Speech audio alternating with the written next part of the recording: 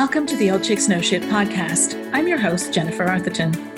This podcast is dedicated to helping midlife women step into the inherent power and wisdom of a time of life when they often feel overlooked and underrepresented and even begin to doubt themselves.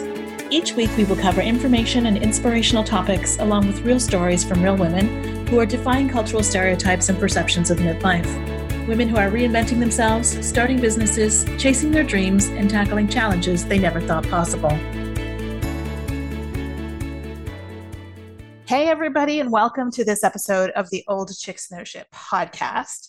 Today, my guest is Kim Corvin, who is a former judge and family lawyer turned mediation consultant who helps people navigate conflict in relationships. So everything from, divorce through to family conflict and how to resolve that in the most effective and least contentious way. So welcome, Kim. So happy to have you here on the podcast. Well, thank you for having me. This is a real thrill. So the first question I want to ask you is, typically when relationships go south, and specifically, I'm thinking here about like divorce. Let's dig in on divorce for a minute, because I think this is one that not everybody, but a lot of my audience will resonate with. But typically when a relationship goes south, our first instinct is lawyer up, right? Like go get yourself a lawyer. In fact, I belong to a Facebook group of midlife women, and the amount of conversation that goes on in that group about marital conflict and the advice given is get yourself a good lawyer. So tell me, why did you step away from the law? You were doing, that conflict resolution within the confines of a law degree, and now you're not. What prompted you to step away from taking a legal approach to conflict resolution? Well, it's interesting because I'm a great conflict avoider. And I remember when I was a teenager, my sister wanted to borrow a pair of my pants, my little sister. And she kept asking, and I kept saying no. And I was very, very territorial. And I finally said to her, look, you ask one more time, and I'm going to take my socks off, and I'm going to stuff them in your mouth. And I was competitive judo. So, I could carry through on my threat. Well, she was quiet for maybe 10 minutes, and then she asked again. And you know what happened, right? Passive aggressive. I had zero conflict resolution skills. So I loved the law. And I actually ended up in law school because I was taken by a timeshare, and that's a whole other story. And I didn't want to be taken again. So I go to law school, and it's fabulous. You have this impartial person who sits up here who makes the decision, and there's no emotions. It's just very matter of fact. And I thought, this is great. Until my first small claims trial. And it involved, I had to sue a landowner because my client had built a fence on this property, and they'd had a deal. And the deal was that the landowner would repay for materials, and because my client had family members living there. Mm-hmm. And we were successful, except the court, and I was ecstatic, right? I'm successful in court, woohoo! But the judge discounted 5%. And my client, I'm excited, I'm happy, and my client was mad. The judge didn't listen to me, right? The judge got it wrong. How dare he do this? He didn't hear anything I said. And so there was all this talk of an appeal. And I'm like, what's going on? And so I pondered this quite a bit. And the one time when I was talking to my client, and it was within the 30-day appeal period, and I said, didn't you? And I had thought back to my first conversation with him about his why. And so I said, didn't you build that fence to keep your grandchildren safe? Because it was his daughter and his grandkids living there, and it was a busy street. So and does the 5% really matter in that scenario, right? Exactly. So then he was perfectly fine. And for me, it was the first kind of wake-up call of, oh, maybe court isn't the best way. Well, it's interesting that you mention, you were conflict avoidant, because I think a lot of people think that by getting into the legal system, that they're going to remove the emotion and put some level of objectivity on whatever scenario is taking place. When I think it's almost like trying to bypass the emotion of the situation. When, in my opinion, and tell me what you think from your experience, it's impossible to bypass the emotion of any situation, right? Like you might get to some legal groundwork, but the emotion is still there. that's so true, right? And I mean, that was certainly me. This objectivity would be great because I didn't know how to deal with feelings. Right. And what happens when the emotions aren't dealt with, you don't get happy people at the end, right? It was Right. like that client, the whole legal process, what was important to him completely disappeared. Yeah. So even though he won, and I mean, and it was two figures, like this was small claims court a long time ago. Right. The difference was two figures. It wasn't thousands of dollars. Right. Right. And he was upset, right? Because somebody else made the decision. And because his story was never really told. Mm-hmm. The heart of it, Never it was like the forgotten. heart of it never existed. And I know when I realized my marriage wasn't working and I'd practiced family law, and there I was going, and I'd never thought about it. But then until I was in the situation, it was like, I can't do that to my kids. Mm.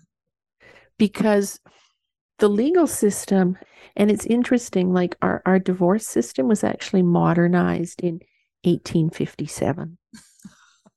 Right? You know, like, because in Canada, we have the British, and that was Saskatchewan, right? But in Ontario until 1968, people still had to apply, get a member of parliament to bring a private member's bill in the House of Commons, right? Like there was nothing. And in Saskatchewan, well, you went to court because that was what the big change was in Britain in 1857. What court is, it was designed, for people with property. It was designed for property disputes, not human disputes. So it's very, very adversarial, right? Right. I'm here, you're there. A winner and a loser. And it's just about legal rights and responsibilities. And the other thing is, you don't take any responsibility for your actions because, that'll be used against you. So, for example, if you buy a car privately, there ends up being problems and you have to sue the person, the vendor. You're saying, hey, this car, the engine went within the first 30 days. And so, you as the vendor hadn't done this, failed to maintain. And the vendor in response denies all that and says, no. You were driving that vehicle excessively. It was a teenager, was spinning their tires, revving the engine too high. This is not on me. This is on you. Prove it. Right? And that's okay in that kind of commercial situation. But when you have two people who loved each other and who have children together, and one is saying, and, divorce now is usually, well, we've stopped living together. You don't have to have an ugly reason. And you used to have an ugly reason to divorce, even till 1985. That's in Canada. So what happens is, divorce itself, there's not a lot to fight over. But where you see it coming up is, this person wasn't a good dad or wasn't a good mom, or this person could have earned more money. And it's very accusatory, like the other person has done something wrong. And look at me, I'm a saint. It's how the game's played. And it turns things into World War III. Yeah. So I knew that. And it was like, I can't do that to my kids. Right. Yeah. So, I had a very similar experience, and I've come to see, so my divorce was amicable, and people listening, I'm saying this in air quotes because is any divorce really amicable? There's always hurt involved, right? Mm-hmm, always, right? But we made a decision very early on that we were going to make this as easy and smooth for everybody, because it wasn't like both of us said, this isn't just between us, it's our kid, it's also our families who were very intertwined, right? And we're not going to pit anybody against everybody. And so, before we decided to go to a lawyer, we sat down and kind of came to an agreement. Like, okay, we sat down probably 4 times because every time it would get heated, and then we would both be like, okay, retreat. It was a process of months because the other of us would get bent out of shape. But honestly, like when I compare my own experience of my divorce, and my ex-husband and I are still very, very good friends. We do family events together and everything. When I compare that to some of the contentious, very, very heavily contentious divorces that I saw with my friends, to the point that some people have been divorced for 10 and 15 years and there's still a huge amount of animosity. So Mm-hmm. it's like, okay, well, did that really work if there's still 10 years later Yeah. all of this hate and animosity, right? Like, And you know what it feels like, of course, when it happens to you, I mean, we have all watched the Disney movies mm-hmm, and the fairy tales, and they lived happily ever after. right. And there's, of course, this well of shame when your marriage doesn't work and you feel like a failure. And I think to short circuit the emotions and to distance them, people think, well, I'm going to run to a lawyer and that will protect my tender heart right now. Yeah. And Yeah. it doesn't work. So how do you, because I think you just made a really interesting point, right? So you have a person or two people who are feeling shame that they couldn't make this thing work. You may have one person who has asked for the divorce and the other person who's feeling hurt. So, like, it's a really huge commingle of all kinds of guilt, shame, hurt, fear, right? Like the fear of, Right. okay, if it's not this, how do you help people resolve all of those emotions so that you can get to a place where something feels like it's amicable at Well, best? well, and I mean, and I'm going to build on something you said, you know, Mhm. about you and your former spouse sat down about 4 times over a period of months. And that is when we're feeling the shame and like a failure, we forget our own power. And really, all divorce is the end of a marriage, right? And Right. that's something that the courts have to decide. But everything else is life stuff, right? Interesting. Like, where are the children going to live? How are we going to, you know, who's going to pay for what for the kids, and what's a fair amount, and how do we equalize what we accumulated? How do we share the stuff? Mm. And if people can think about it from that perspective, they're much more like be able to sit down. And I know I talked to a woman once, and she and her former spouse had done it without any help, but they always had a picture of their son on the table when they were Mm. talking. And That's I smart. thought, yeah, that's brilliant. Yeah, that's And brilliant. and it's if people can remember that. And the thing about the court, yes, it's subjective, but I know my situation and my spouse didn't want a divorce. Right. And so I kind of had everything in play. This is what we're going to do. And I was very careful in how I told him and yada, yada. But I didn't say to him, oh, the tables say you need to be paying X number of dollars of child support. Well, I said, you know, according to the tables and the law, you're supposed to be paying me child support. But hey, you're paying the mortgage and property taxes are coming out of your bank account. So how about you just keep making those payments instead of you giving me the money and then me paying? Like, that's just awkward. So he felt less rejection. Like, looking back on it, I'm like, oh, Yeah, that's interesting because so for those of you listening, especially my US listeners in Canada, and I don't know if this is the same as in the US. I don't know if you know this, but they have what's called an equal, correct me if I'm wrong, equalization, where the child support guideline tables. yeah, Yeah. or or where one person has to pay the other in order to make sure that both people come out equal, that one person doesn't walk away with everything and somebody has Mm-hmm. nothing. Yeah. And at the time that I got divorced, on paper, so my husband had a business, the way his business was structured, his income didn't really show. And on paper, I was the higher earner. So, according to this table, which is purely objective, I basically would have had to pay him so much money that I would not have been able to afford to live. And so, when my lawyer told me this, I went directly to my ex husband and I said, here's what the table says. I mean, if you wanted to do this, you totally could, right? And he just looked at me. He said, oh my goodness, there's no way I would ever do that, right? But I wanted to take that conversation out of the legal situation and like, let's sit down, you and me, face to Yeah. face, Well, right? And because talk about it's this. when you've been like, and most people don't really care about the strict interpretation of the law. Right. How's that for something strange for From a me lawyer. to say? Yeah. Well, I'm not a lawyer anymore. Okay. But yeah, right. This strict interpretation, they want to be fair. Right. Yeah, I And think most people do. Yeah. and so, and most people, because they're uncomfortable with the whole emotions, like most people in my chair, they'll lead with property discussion. And then it takes forever. And it's because they haven't dealt with the emotions. Right. I actually lead with, we basically craft a eulogy to the relationship Oh, that's interesting. because there's been a death in the family. There's been a death. Yes. And when people remember, oh yeah, like, and it's what were the high points? And often there's common high points. Well, there always are.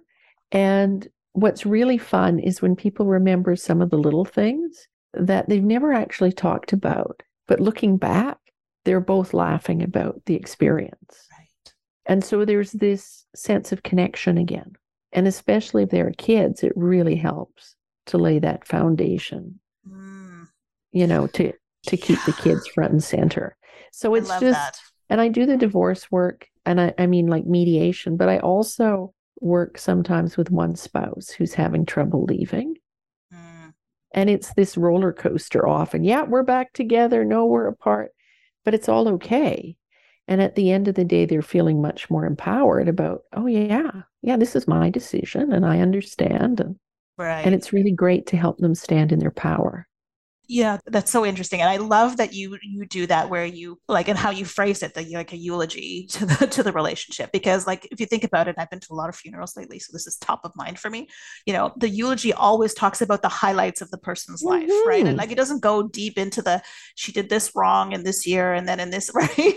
Or was it drunk? It might be, was the life of the party. Right, exactly. Right. But I think it's a much more healthy place to grieve from, because you can't escape a relationship without grief. Like, for everything that you've lost, even the future that you've lost, right?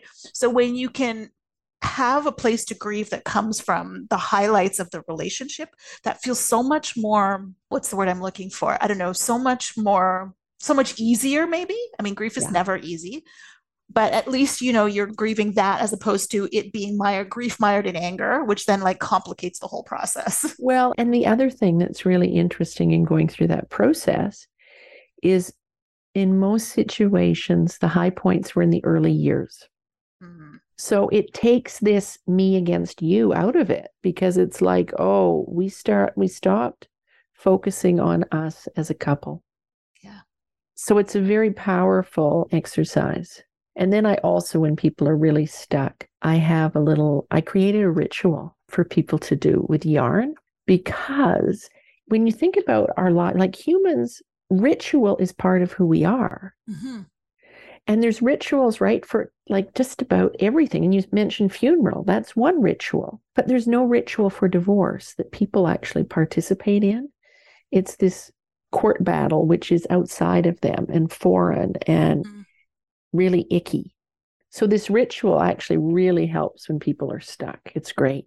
So what is the ritual? Can you describe it? Well, I have balls of yarn, and I have many colors. So I have them choose a ball of yarn for each of them and their children, and to cut longer pieces for them, fold them in half, and then they tie their color and their spouse's color together, and they talk about the wedding day and their hopes and dreams. And then the kids' yarn get tied to the strings, the ends for the parents. So you end up like with this circle and talk a bit about their kids. And then I have scissors, and they cut the knot, their knot, and share their feelings. But you're left with this long string, and they're still, instead of them having this direct connection, they're connected via their kids. Right? It isn't an end of a relationship. It's changing the shape. Right. And the focus. Right. And I had one couple, he was really struggling with it. And I brought my dull kitchen shears, and that happens to be the scissors he grabbed to cut the knot. And he had to work so hard to do it. And I thought, that's very appropriate in these circumstances. Yeah, because that's interesting. Like, because you're never, especially, well, if you have kids, maybe if you don't have kids, you can completely sever the relationship. But if there's children involved, your relationship continues, albeit in a different form, right? And I think a lot of people forget that, because well, there's no space for that when you treat it like a legal action. Right. It's designed to sever the relationship. Doesn't matter at all. It's irrelevant. And that is like, the relationship is the most important part. The property is immaterial. I mean, in the grand scheme of life, the property, like, nobody's going to go on their deathbed and be like, oh, I own this really nice car and this really nice house, right? it's all the talk. I mean, and like I said, I've been to a lot of funerals lately. Mhm, The mhm. talk is all about the relationships that people had and how they made people feel and things like that. Like, and being able to keep that in sight, right? To not get lost in the property discussion. Like, I had one friend who spent 5 years in courts over property. And like between the two of them, they must have spent, I don't even know, like $1 million or more. Yeah. Well, and the thing is, what happens when you go to a lawyer, they never ask you, where do you want to be in a year? What do you want your life to be like? Oh, good point. And I ask that question now Right. because then it's the backstop for all the discussion. Well, you said this. Right. How is what you're doing getting you To there? there. And I used to, when I practiced law, I would always say to my clients, well, do you want to have money for your kids or do you want to pay me? Right. And for some reason, then they'd be reasonable. Yeah. Well, because, like the way that my ex-husband and I did it, I mean, we basically laid out the separation agreement, like I said, over those meetings over months, Yeah. right? We laid it out. And then I took it to the lawyer and I said, here, make it legal.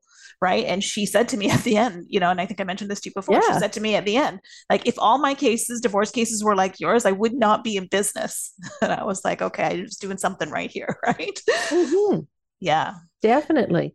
Yeah. And I know, like, I drafted my own separation agreement.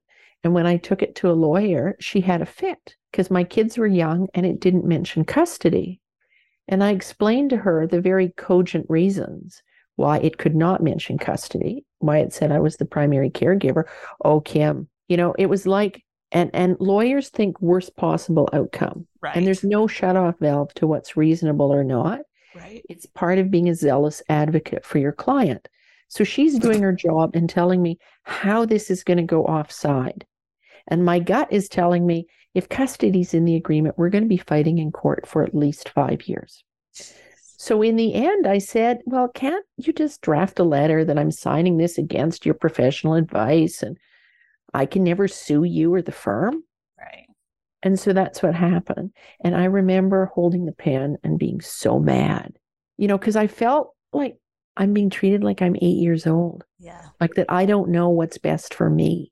And Yeah. and I thought then, like, I'm part of the system. I understand the risks and I'm feeling like this. And for the average person who's going through divorce and is feeling raw and like a failure, they're going to go, well, my marriage failed. The Yeah. confidence is in the toilet. And they'll go, well, my lawyer's the expert and I'm paying them and I better do what they say. And then there's a war. Right. Yeah, because alluding back to something that you said a little while ago about, giving your power away, right? Like, if to be able to go into your lawyer and say, this is how I want this to play out, right? Like, I want it to be, amicable. I want relationships intact at the end of it, right? Like, to be able to have that power to guide your lawyer, as opposed to, and I think you just said this, right? Like, most lawyers grab you by the nose and lead you through the process without even, like, they have no view to your relationship or who the human Yeah. beings are behind this, right? Including the children, right? So to be able to go into the situation, and this comes back to something that I talk about all the time, is having a vision for your life, for Mm, everything in your life. Like, yeah. how do I want this to be? And use that vision like front and center in everything that you do. And like you said, is the action I'm taking now aligning with that vision, right? Mhm. So, so critically important. Well, and it's interesting because when people are going through divorce, they're like, I don't know. And I'm like, well, how do you want to feel? Mm, Well, I want to be more question. calm. And I'm like, that's perfect. You don't need to know the specifics. And I know, like, my goal through my divorce was for my kids to have the best relationship Mm, possible with their dad. right. And so that was my North Star. And I knew it would take about 5 years, and it did. And all is well. And which gets back to something you said about, like the 4 discussions over months. It's not going to happen overnight. And Right. doing it really fast, of course, doesn't make the pain go away. No. Doing it well is what lessens the pain. Yeah. When you take your power back and you're not pointing fingers, it's so much healthier. Yeah. Because you need to get away from that. There's a winner and there's a loser, right? Because generally conflict says that for any battle you go into, Yeah. somebody wins, somebody loses, right? And if somebody walks away from the table feeling like they've lost, But the reality is in divorce or in any legal action, right? Like that client I mentioned, he felt like a loser, even though he won. Right, exactly. Right. The reality is either everybody wins or everyone loses. Yeah. And by everyone, that isn't just the two people who are trying to figure things out, it's their close circle too. So with divorce, it's the kids and it's the in laws and all of it. Mm-hmm. The Everybody. friend group. Yeah. Same thing. Yeah. So let's just go back to conflict avoidance for a second, because I want to touch on something that I know you talk about, which is that how to tell my husband I want a divorce, right? Yeah. Like, I think so many of us, and correct me if I'm wrong, like, this is probably the hardest, initiating the hardest conversation we're ever going to do, right? How do we do that? Like, where do we start with that? So I actually I have a divorce script I've prepared. So there's 8 questions for people to answer. And it's basically what I went through. And I'm going by memory here, but right. But like, when was the last time you went on a date? And when was the first time you really knew that, oh, this wasn't going to work? And that will have been years and years before. And it's part of the piece too, is your best memories. Like, I remember when I actually told him, sharing one of the best memories and saying, there haven't been any memories like that in a long time. And how we're not bringing out the best in each other. And this is all in the script. Okay. Okay. We'll make sure that's in the show notes. Yeah. Yeah. But we're not bringing out, and of course, I'm in the midst of morphing from one website to another. So afterwards, I'll share a couple websites so that people can find it. Perfect. But, like, our kids deserve more. Our kids deserve us at our best. And what are we teaching them? Living in this house where we're not happy together. We're not setting a good example. Yeah. And I love this again, that you come from this place of leading with, like, the good memory, right? So, like, you're entering into this conversation because, okay, you walk into a room, you look at your spouse, you blurt out, I want a divorce. And you've caught them completely off, they're making dinner, drinking coffee, reading the paper, like whatever it is, right? And you've literally just like shocked them into some like kind of awakening, which is like jarring, right? Like, it's trauma almost. Well, and I mean, it's almost like divorce is an STI, or that we're unhappy in our marriage is an STI. So that it does come as this really big surprise. And what was interesting, I used to run a support group for women, and fabulous discussions. And at the one, I confessed that I used to, in my marriage, hope that my husband would ride his bicycle into a semi. I thought that would be the best outcome. And I thought I was the only woman who'd ever had thoughts like that until at that divorce support group. And there were all these other women who were, oh, yeah, me, it was this, me, it was that. But you end up in such a dark place and you don't even see it. And it was a 90-year-old friend. When I told her that, she just looked at me and said, oh. And I said to her, is that bad? And she just nodded her head, yes. And I think that was the defining moment for me in terms of what I'm doing isn't working. And it was still over a year. And of course, that's the other thing with approaching divorce, like it's never happened before in life at all to anyone. We don't know. We don't share the stories that most women have been seriously thinking about it for 3 years, 5 years, 10 years, 20 years before they take action. Right. And it's all okay. The right time is when you actually do it. Right. Yeah, that's so true. That's so true. Because I mean, I think too, people, you hang on to the shred of hope, right? Like, okay, it's not working. It's not working for you, but you hang on to the shred of hope that maybe something will happen next week, next month, next year, right? And then you continue, like, and you waste years and months of your life just hoping that something's going to happen to change it. Well, and the other thing I remember actually doing was thinking about this, very logically thinking about the span of our relationship and going, okay, what were the good times? How much time were they? And what were the mediocre times? And how much time has been really yucky? And that was like, oh, you can't hide from that when you actually look at it and go, okay. Right. Mm-hmm. Right. Well, I mean, I therein lies the popularity of all of those, divorce books. Should I stay? What is it? It's too bad to stay, too good to go. That was a book that was out for a long, long time, and I think everybody was reading it. Well, and there's a book I need to read, and it's by Angie Duke, I think her name is, and it's called Quit. And I just listened to an interview of her on a podcast, and fascinating about why we have a hard time quitting and why we stay too long. Interesting. And I thought, oh, yeah. Interesting.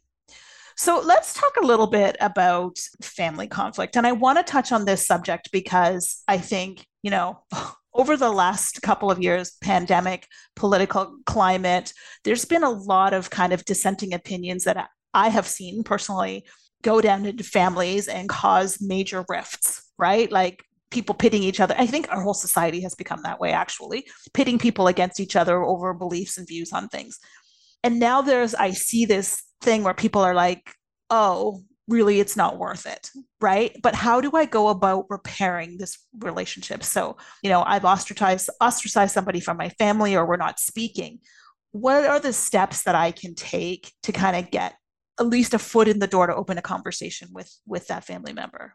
So you need to show them grace, really. And the first step is recognizing that the person is more important than the position either of you has taken. Right? And most likely, if you think back, it hasn't been the first time you've had a disagreement. Now, something I do with my clients is a little exercise to get them realizing how they react to change, what their response is to change. And I would challenge the listeners, take something, right? There's my customer care plan for my tires, but to take it and take a pen and paper and write what you see with your opposite hand. Interesting. And then write down the 3 words, how you feel using the pen in your opposite hand. And you'll have how you feel about change. And most people respond awkward, messy, stupid, slow, frustrating, And when you have that context, you can start to realize, oh, I was reacting this way. That's in me. Like I was feeling frustrated and I lashed out. Right. And why I say to actually go through the exercise and do it is there will be a level of sincerity there. Right. That the other person will get. That if you just say, oh, I'm sorry, I got frustrated, they're going to give you the finger. Right. But it's recognizing your role, right? This relationship is important. And so when you recognize your role and go, I don't really need to be right on this. Like I remember when I was little and my mom smoked cigarettes and my brother and I had posters all over the house to get her to quit smoking. They never worked. Like your version of the facts is not going to change anybody's opinion. And if you can accept that, right? Like that's just, and it was interesting. I ran away from law for a few years and I worked with farmers. And one of the farmers I worked with, he made a sexist comment to me at this one stage. And this is when I'm still a conflict avoider and I don't know how to deal with it. And I need to have a working relationship with him. And I don't even want to look at him. And I didn't want to destroy the relationship between the other farmers who were part of the group. So it was like, what am I going to do? And I decided to be curious. What did he have to teach me? So instead of coming at it from the place of upset, it was this place of curiosity. And he was actually, like his meetings with his farmer volunteers, they'd start on time. And I remember once being there at one of his meetings and they were in this middle of a discussion, really great discussion. And he looks at his watch and goes, well, it's 8:00. It's time to adjourn. Meeting adjourned. Cut it off. I need a motion to adjourn. And I'm like, how can you thinking it's horrible? But he had way more participation than anybody else. Right? He was acting with integrity. This is when we start. This is when we stop. And nobody was upset. And I'm like, okay, this is what he's here to teach me. Right. And it transformed everything. And of course, with a family upset, likely there's a really great memory with that family member. And if you can share that, and it doesn't have to be in person, right? You could send a letter. Right. Emails and texts, I would say, but a handwritten note, and what way back when as a baby lawyer, I had a client who wasn't paying my bill, and he was one of a set of four. The other three had paid. He refused. And it was the first year, Christmas was coming. It was the first year I got to send Christmas cards. And my client list was about maybe 6 names long, likely 20. But these people were four. They were a significant portion of my client list. And I was so excited. I wanted to send Christmas cards to absolutely everyone. But there was this problem. I didn't want to send to him. Right. And I thought his buddies are going to think I'm a jerk because they'll talk. And if they find out I didn't send one to him, then I'm going to lose points with them. I don't want to seem like a jerk. So I sent him a Christmas card when secretly I was dreaming of suing him, getting a default judgment, sending the sheriff to seize his 68 Camaro that he told me was parked in his garage. And I don't know when, the receptionist, hey, Kim, come, called me up. Can you come to reception? Sure. And it was the jerk was there. And he said, Kim, you're the first lawyer who's ever sent me a Christmas card. And I was being a real jerk to you. And you sent me a Christmas card. I am so sorry. And I'm here to pay my bill. Interesting. Eh? Yeah. Doing what's right. And I think at the heart of family upset, it's doing what's right and keeping in mind it's the relationship that's important. You're not going to make amends overnight. It's going to be a journey. Right. And I think something really important that you just said, and this is something that I personally have adopted, is giving up the need to be right. I honestly think and this is part of being human. So the need to be right causes more conflict, I think, than anything, and causes more division than anything. Because sometimes I'll find, even, with my partner, right? Like we'll be, disagreeing about something. And then I'll say to myself, like, why do I need to be right? Right. And is that more important than the thing that we're talking about, or the relationship, or whatever? Right. I mean, and this has been a practice of years. Like I learned it actually from my spiritual mentor, like probably 4 or 5 years ago. And like that single-handedly has changed my relationships with people, like with my daughter, even. Right. Like, why do I need to be right about this particular thing? And the thing, like I'll say to my kids too, is separate the love from the behavior. You're not always going to like the person's behavior. You're always going to love them. Exactly. That's a really good point. Right. But it is, the need, I agree, that need to be right. It gets us in so much trouble. So much trouble because we're digging in, and because there's ego involved with it, right? Like my need to be right is like, oh, I've got this thing right and you don't. And right. But when we can push that aside, like now we can get to actually having a conversation about what really matters. Well, and I was in the midst of a fight with my husband a couple of weeks ago. And at the same time, I was working on this new freebie for the Conflict Queen website, which is blow up postmortem wheel is what I call it. So I'm looking at it and going, does this relationship matter? Oh, yeah, it does. And then I'm looking, could I have done something better? And it's like, oh, yeah. And I look at, can you apologize? And I'm like, yeah, okay, I better do this. I know better, but it's easy in the moment to get caught in this moral outrage that's actually an illusion. Yeah, exactly. So I use my own tool and got things back on track. I love it when we take our own medicine. I love that. Well, and because the thing is too, I mean, we can only control our own reaction, right? Like, I mean, in my divorce situation, right? Like I was lucky that I had a person on the other side of it who was equally as willing to, meet in the middle, right? That's not always the case. Right. Well, and it's still have to do what is right and integrous for us, right? And, and it's interesting when I do the consulting work with one spouse, because part of it is figuring out, well, what does this other person need in order to feel like they've won? Okay, well, let's figure out how to do that. And so you can be in integrity. And I remember one person, the spouse thought that he needed to be a jerk. He needed to be persecutor. And I'm like, well, we know you're not a jerk. You're a really decent human being. Can you act like that a little bit so we can pull this to settlement? Right. Because she needed that to have closure. Yeah. And it's recognizing how the other person sometimes is going to react, and that it's completely, that's who they are. And as you said, staying within your integrity. Yeah. Yeah. So, the common thread that I hear, that we've talked about in this whole conversation has been, leading with the emotions, right? And in any conflict. So in what you talked about a lot was, leading with the good emotions, right? Like the positive memories, the things that you are actually in agreement on, the things that, the things that have a positive response within you, right? And when you can lead with that and deal with the emotion on the top layer, the other part of any conflict or division becomes a whole lot easier. Yeah. When somebody says something that you don't like, that you're reacting to, a really great response is, oh, I've never thought of it that way before. Tell me more. Right. Do not say why, because why puts people's backs up. Or, tell me more. Like I don't understand. And I want to understand.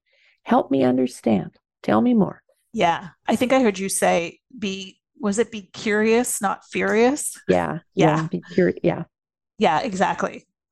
Oh, this has been a great conversation. Thank you for spending this time with me. And for those of you listening who might be in the middle of a conflict, I'm going to put in the show notes, I'm going to put the links to the blow up postmortem and then also the 8 questions that you need to ask yourself and when you're going to ask your husband for divorce.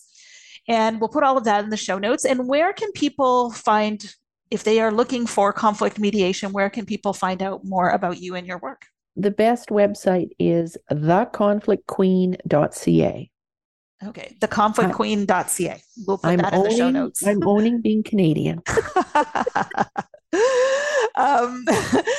Well, thank you to everybody listening. I hope you enjoyed this episode. If this resonated with you, we would love it if you'd give us a rating or review, or even better, pass this along to a friend who might also need to hear this message. So thank you, Kim, and until next time.